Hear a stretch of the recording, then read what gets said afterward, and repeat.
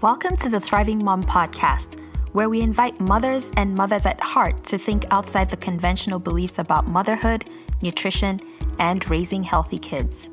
I'm your host, Uime Oguta, recovering perfectionist and non-diet nutrition counselor, on a mission to help smart women like you find food and body freedom through intuitive eating, self-care, and mindful practices that will leave you kicking balance to the curb, stop surviving, and start thriving in the beautiful chaos that is motherhood. Are you ready, Mama? Let's journey together. Hello, Thriving Moms. Welcome to another podcast episode. How are you? How you feeling? I'm feeling relaxed, and I'm so excited to talk to you today because we are going to unpack the signs that you might be eating emotionally and what you can do about it.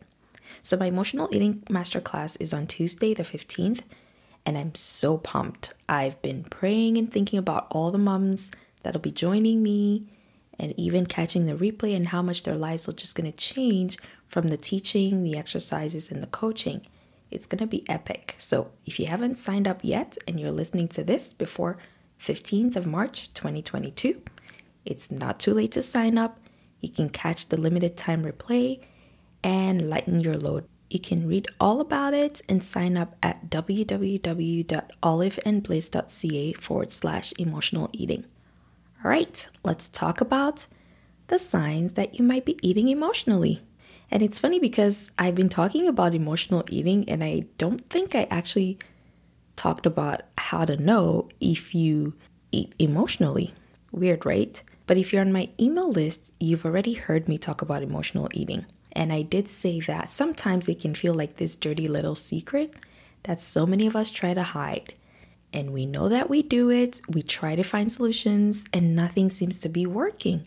So a lot of us just wallow in this self-pity and beat ourselves up thinking that we're the only ones going through it. Now, my job as a coach, especially for moms, is to bring to light what we're afraid of and what we try to keep in the dark. And sometimes that means talking about things like emotional eating. There are a lot of us who are so afraid and we feel just terrible about this behavior. And I hear from so many of you in my DMs as well when you're just talking about how you're trying to stop things like nighttime binges or just eating from boredom. And your question is always like, okay, then why can't I just eat healthy foods?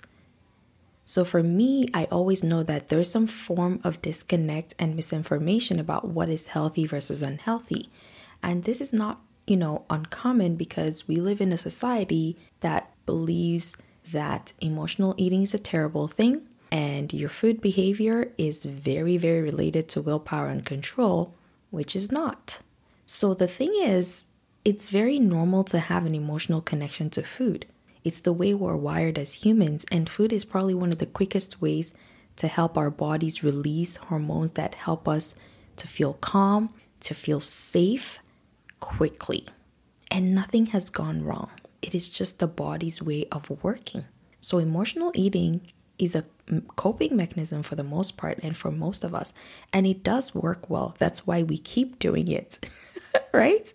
Until it doesn't work anymore. Or we start to feel terrible about it, or maybe for those people who experience weight gain, it becomes a problem. And I'm using problem here in quotes. And that's why I want to talk about so that you notice the signs that you may be eating emotionally. And then I'm just going to share something you can do quickly to help you on your journey. First, I want to say that emotional eating is going to be what you make of it. And even though it may feel like a bad behavior, again, it's serving a purpose. Otherwise, you wouldn't do it. I was talking to a client a few weeks back and she was complaining about how she didn't understand why she always ate emotionally most days.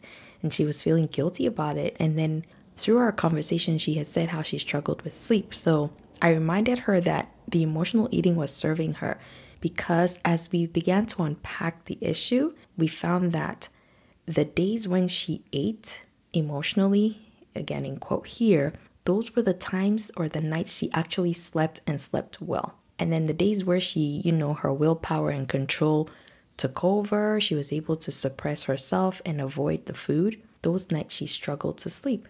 So in that case, emotional eating was serving her and she didn't know it. But because she wasn't aware of what I'm going to teach you today, she blamed herself and tried to stop it using physical actions, even though her body was trying to keep her safe. And of course, didn't work. The willpower and control did not work because her body knew exactly what it needed and it was just ready to get it at all costs. So, yes, we're noticing the signs, and we're also going to know that emotional eating is not an identity issue. Rather, it could be a means of preservation for you.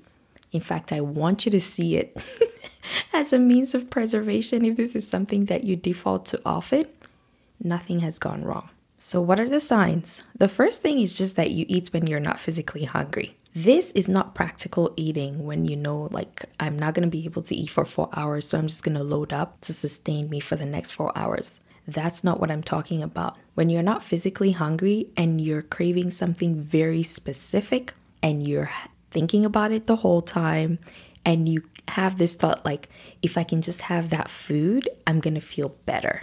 And typically, those foods are the foods that a lot of you run away from on a regular day. So things like ice cream, popcorn, chips, cookies, you know the whole train.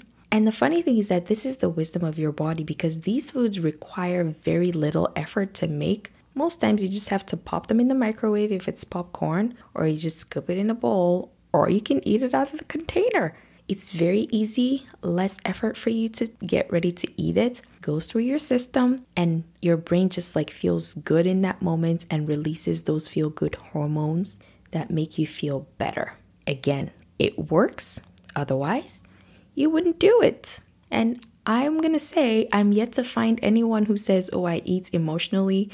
And when I eat emotionally, I just pick up a stick of broccoli or a carrot. We never do that. We always go to those simple, easy foods because they serve a purpose and your body knows that. That's why you have that strong, intense craving for those kinds of foods. So the first sign is just you're not physically hungry. It's not practical hunger. You're just wanting something very specific and it feels almost like an obsessive craving. Second sign is that you immediately think about food after an emotionally intense event. So these are typically the events that activate your emotional eating response. And it doesn't have to be like an, oh my goodness, that just happened type of experience. It could just be something as simple as your child telling you that you're a bad mom, or slamming the door, or refusing to put their shoes on. It's those simple day-to-day moments. For a lot of us moms, we don't take the time to manage our stress. We never complete our stress cycles, and everything tends to feel very fearful for our bodies. So in the moment, your brain feels triggered, and you're probably fuming and experiencing all sorts of things in your bodies as it starts to feel like it's under attack. So in order for you to feel better quickly, your brain thinks of food because it knows that experience will help you bring safety back to yourself, even if it's just temporary. Will it solve the problem of your child not slamming the door or putting their shoes on? Absolutely not. But in that moment, it'll serve the purpose of keeping you safe, making you feel better. Another sign is that you most likely won't remember the eating experience, and you might feel a sense of shame or embarrassment or guilt after eating. Now, this one is very common for people who experience binge eating episodes, which is very different from clinically diagnosed binge eating disorder. In this case, you eat very quickly because of the intensity of the emotions, right? You eat so fast until you feel like you're about to burst. And then it's like, what just happened? And of course, you're like, oh man, I shouldn't have done that. And in that moment, you may be having thoughts about what that means about you. So you may be thinking things like, I lack willpower, I lack control, I'm weak, or you think you're a terrible person, or you start questioning why you can never get your act together. Nothing has gone wrong. Again, this is a sign that you just had an emotional eating experience. And that's okay. So now we've talked about 3 things or 3 signs that show you whether you've been eating emotionally or not. And you might be thinking, okay, well, that's me, and what do I do? And if you're like a lot of my clients, you probably just want me to tell you what to do so that you stop. But I'm going to tell you that it's not as easy as you think it is. And here's why. Emotional eating is serving a purpose. I've talked about that throughout this podcast episode. If you do not have the tools to help you cope apart from using food, then you're going to resort to using willpower and control, or to do a whole bunch of actions to fix an emotional issue. And this is just the cycle of a very painful emotional experience waiting to happen. So then you'll just find yourself restricting foods, you'll find yourself avoiding foods, and you go down this cycle of just not doing anything about it because you think that by doing all the physical things, it's going to address that. But until you get to the root cause of what's really activating your emotional eating response, nothing you do is really going to matter. It might work temporarily, but it's not going to be a permanent solution. So rather than give you like a blanket solution, here's what I'm going to ask you to do. Start paying attention. Just become very aware of when you eat emotionally. Get curious. I always say be a curious observer. Just notice how your body is trying to help you feel better. That's it. It's all about safety and feeling better. You can just cultivate a sense of gratitude that your body is so wise. And then have compassion for yourself in those moments. Recognizing that eating is the only tool that you're relying on to cope in your life in that moment. And that's okay. Nothing has gone wrong. It's just all you have. Next, you're going to learn to manage your emotions and feel your feelings. And this can be really scary if you've not been taught how to do it. So I find that a lot of people feel their feelings and then it paralyzes them, or they become extreme and try to change things using thought work, and none of that is sustainable in the long run. So we try to be either on each side of the extreme.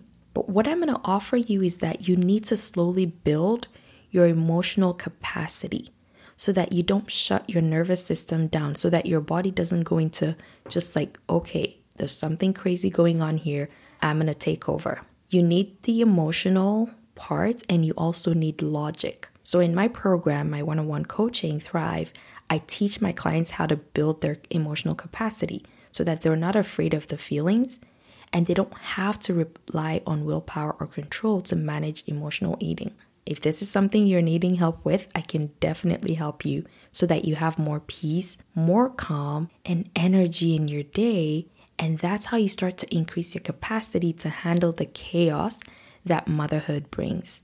Like, we're not going to just front here. Motherhood can be chaotic. So you have to learn to regulate yourself. You have to learn how to take charge of those feelings, and they start with your thoughts. So in Thrive, I teach you how to think intentionally, how to proactively live your life and create what you want. And this is such an important thing that we all could do for ourselves, because when you're able to manage your emotions, when you're able to notice and just pay attention to those moments that tend to activate you, and then you start finding tools to help you cope. So for instance, if every time in the morning your child doesn't want to put their shoes on and that tends to activate you, what can you do 2 days ahead of time? What could you do 1 day ahead of time? What could you do a few hours before your child needs to put their shoes on? That is how you start to stop emotional eating. So you notice, you feel your feelings, and then you get creative. But until you notice, until you start to feel your feelings, you're not going to know or have the wisdom to help you know what to do. And that's why I said earlier, I cannot give you a blanket solution because every situation is unique. If this is something you're struggling with, I want you to come to the masterclass on Tuesday. If you're listening to this before Tuesday, the 15th of March, 2022, I'm going to teach you how to do this in a safe container. We'll explore what's happening with you, I can coach you live, and you walk away with so many tools to help you. So, my friends, I want you to know that you can get your emotional eating under control. You can even stop it. The first step, like I said, is just to create that awareness and start paying attention and cultivating that compassion and forgiveness for yourself, but also recognizing that your body is trying to keep you safe and help you feel better. So the masterclass is on Tuesday, March 15th at 7 p.m. Eastern Standard Time. You'll need to register in order to get the replay. Go to oliveandbliss.ca/emotional eating for details and to sign up. All right, mamas, I will talk to you next week. But until then, feel those feelings and keep thriving.